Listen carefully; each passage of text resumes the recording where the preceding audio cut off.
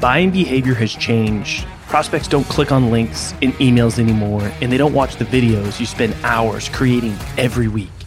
Instead, send personalized gifts and memes using Vidyou. You can quickly create engaging, personalized content that immediately grabs your prospect's attention, helps you stand out in the inbox, and does it all without forcing them to click anything or go anywhere. Head over to vidyou.io/salescast to sign up for free and spend less time getting your messages across and more time selling.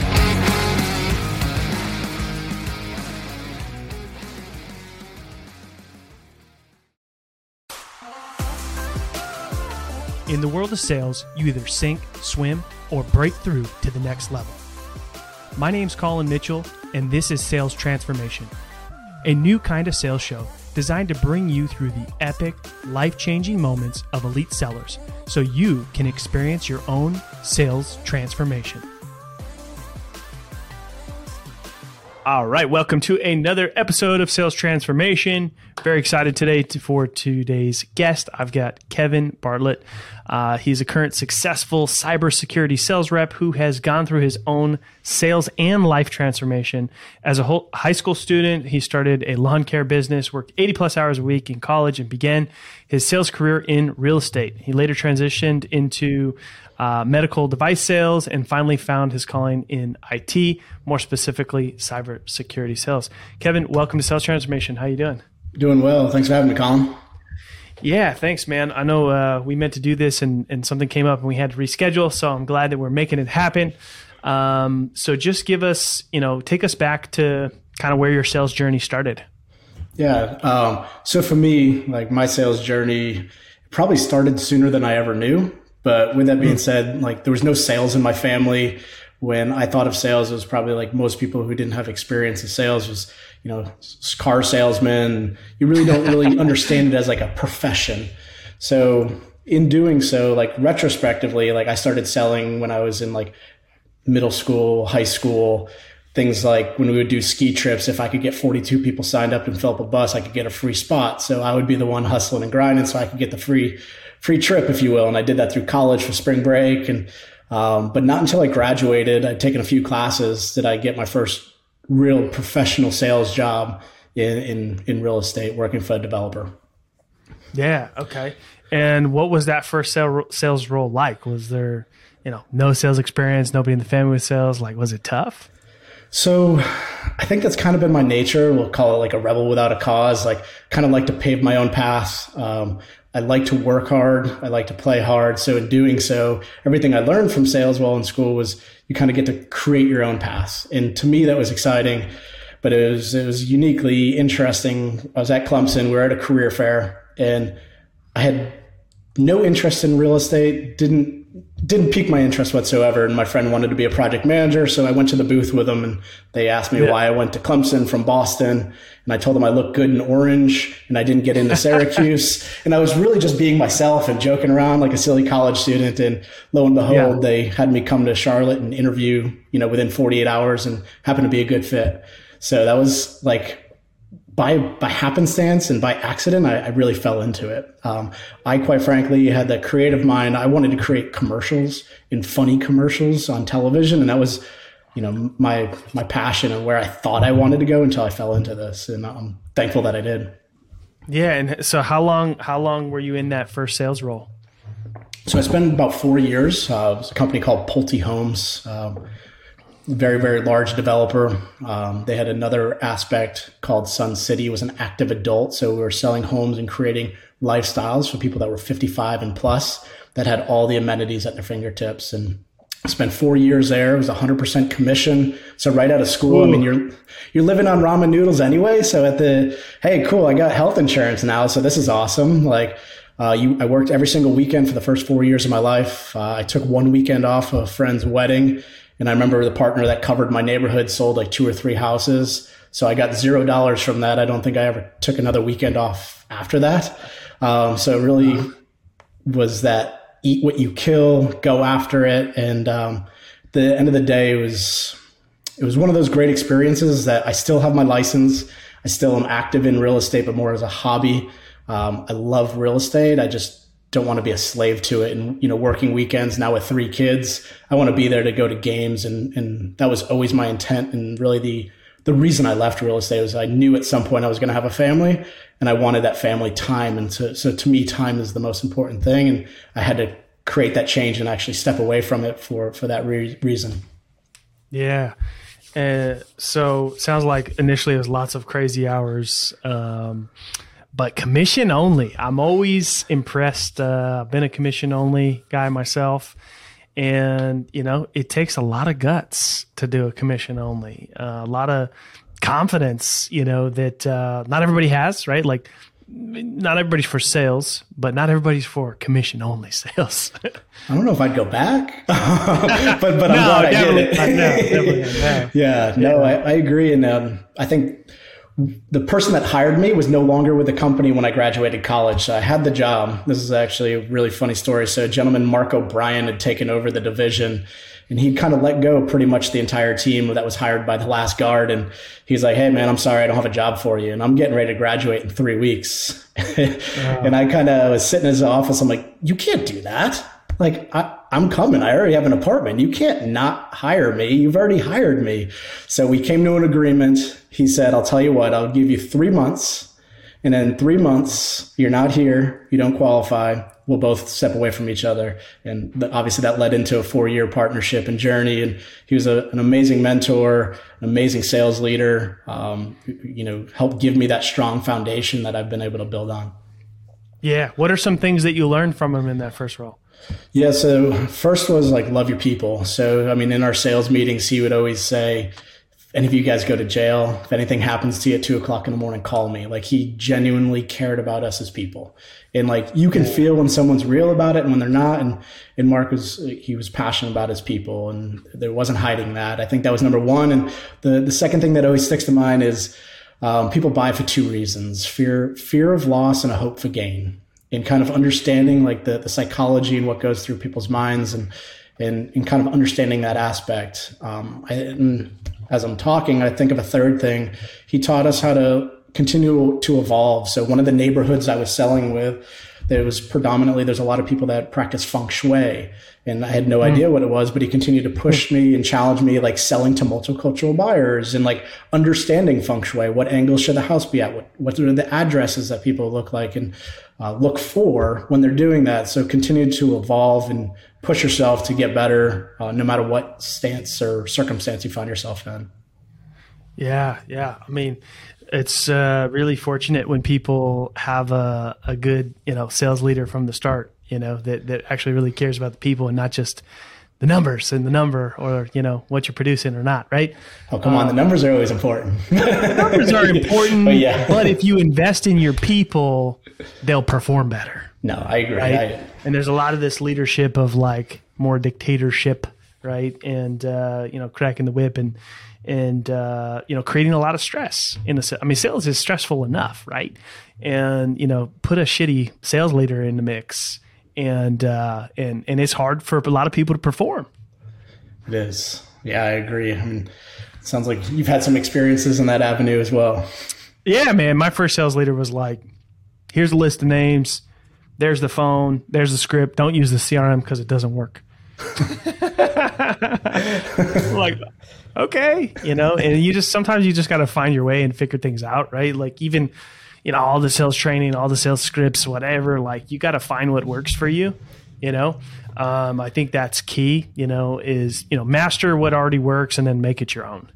Dude, I subscribe to that. I know I look at you on LinkedIn and, the thing you talked about recently was a LinkedIn connection without a note.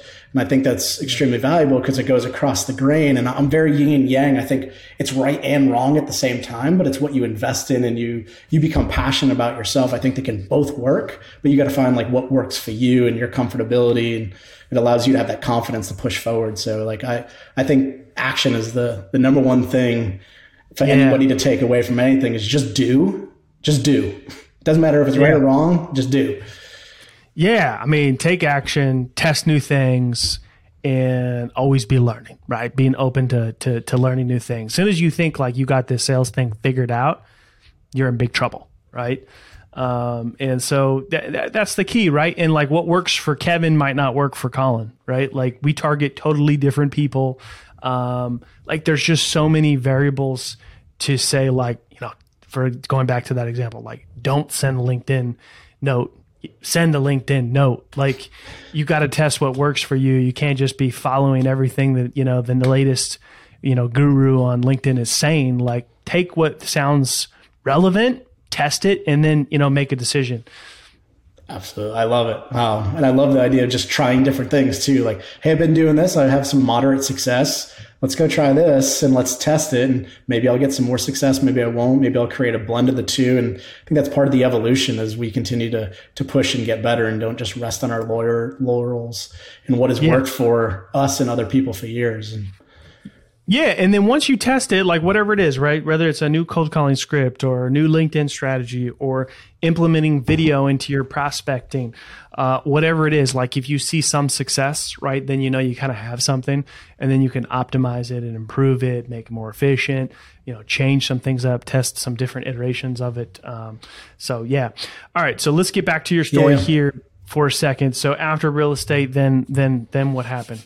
Yeah, so I think like my journey is unique. I'm definitely not the smartest person in the room, but I am typically forward thinking. I put a lot of like long-term strategic thought into my next moves. If you spent time with me in college, you might not have thought that, and that was maybe the role that I played as the fun kid in college. But most 80% of what I did was thought out, planned, and where does this lead from the future? And I'm right now in the middle of like a midlife crisis with 3 kids, 3 and under, during a pandemic, trying to work with my wife working at home and, going through those challenges and why am I alive and why am I here?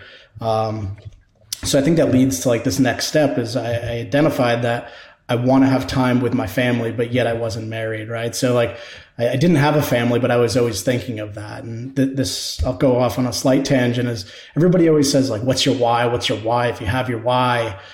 And I struggled with that for years because, and I hope other people can relate. And if there's 1 or 2 people, hopefully this resonates. Like my why, I always thought it was copping out saying your family. I'm like, that's such an easy response. Everyone says that. And I kept going back to my family, even though I wasn't even married. So I'm like, to me, my why was always my kids before I even had kids. And then therefore, like, but I still didn't understand that. So like, but that was what I would continue to come back to. And I struggled for a long time. Like, that's not it. Like, what is it? And part of it is like leading that process and leading by example. And this was the next step into that, was I knew that was going to be a part of my life at some point. And I wanted to set the foundation of me having my freedom of time on the weekends to be with them. And quite frankly, I had a fair amount of friends that were in the medical field. I didn't think any of them were much smarter than I. And again, this is confidence, maybe I always feel like can compete with anybody in the room. If you put me in a cornhole tournament with a cornhole champion, I would walk into that thinking I'm going to win and have no doubt in my mind until I actually lose and be like, damn, I need to go practice more. But I've always had that, like walking into certain scenarios. And that was like, I can do medical. And nobody wanted anybody that didn't have business to business experience. And I went through challenges just getting in opportunities at the plate and finally was able to get an entry level opportunity, took full advantage of that, succeeded. And through that was able to get a job with a company called Medtronic, being in the operating room. And that was kind of where I thought the pinnacle of my career was going to be, and do that for the rest of my life. Wow. All right. So where does that confidence come from? Oh, I don't know. I really don't. Oh man, come on. You got to give us something better than that. Like, it's weird. Like, I'm probably the most confident, but also like the most insecure person at the same time. Again, I'm very yin and yang. It's right and it's wrong. Like, I'm very confident, but then at the same time, I'm sitting here and like, why am I on this podcast? Like, I shouldn't be here. I'm just an average guy that goes out and, puts his shoes on the same way anybody else does. So it's very, very yin and yang is the best way to explain it. So I always feel like if I'm going to show up, I'm going to win. That's just been my mentality. I have the confidence, but at the same time, I have the humility to understand, like, I need to get better and I can continue to get better. And that's, I think, what pushes me each and every day. So like there's not a singular moment that I can put that to. I've just been competitive. I've always been competitive. I can pick up a ball of sport and don't always be the best, but I can compete with most people in most things. There's a few that I'm not good at, like basketball, horrible. But anything else, for the most part, like give me a dirt bike, I'll go race, I'll go compete. Give me, football, I'll go play. Give me cornhole, you name it. I mean, is there something that happened in your life that just like, I know, is there something that just fueled that confidence, right? Like maybe it's, something that happened in your life that was just, made you feel like I can figure this out. I can do this. I love it. Or have you just always liked a challenge?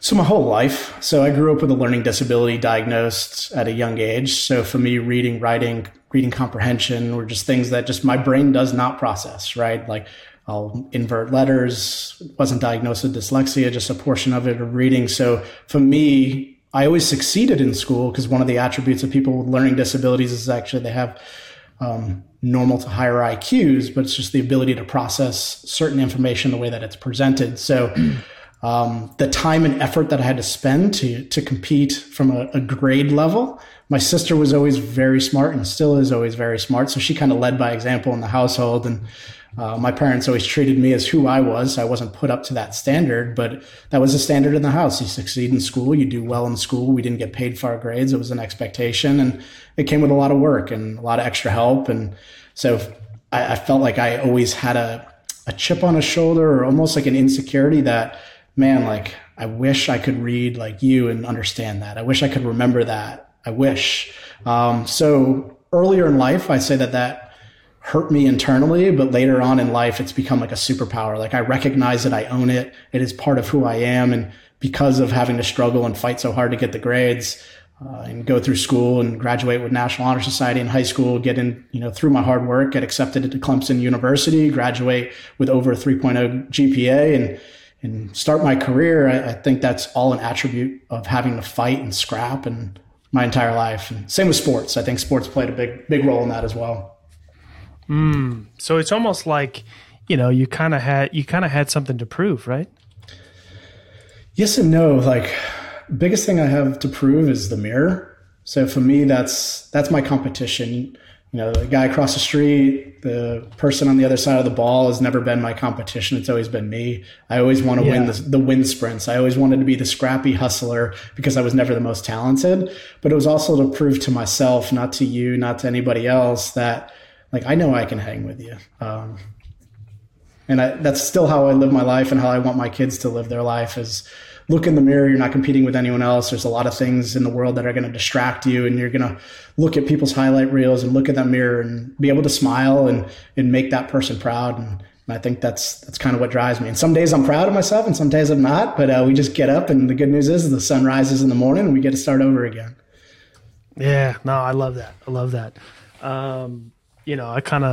I'm a little bit overly confident myself sometimes, just because of my own personal journey, so I was curious, what some of your experiences were. I've been through, some tough things, especially growing up as a kid. And I've shared a lot of this stuff.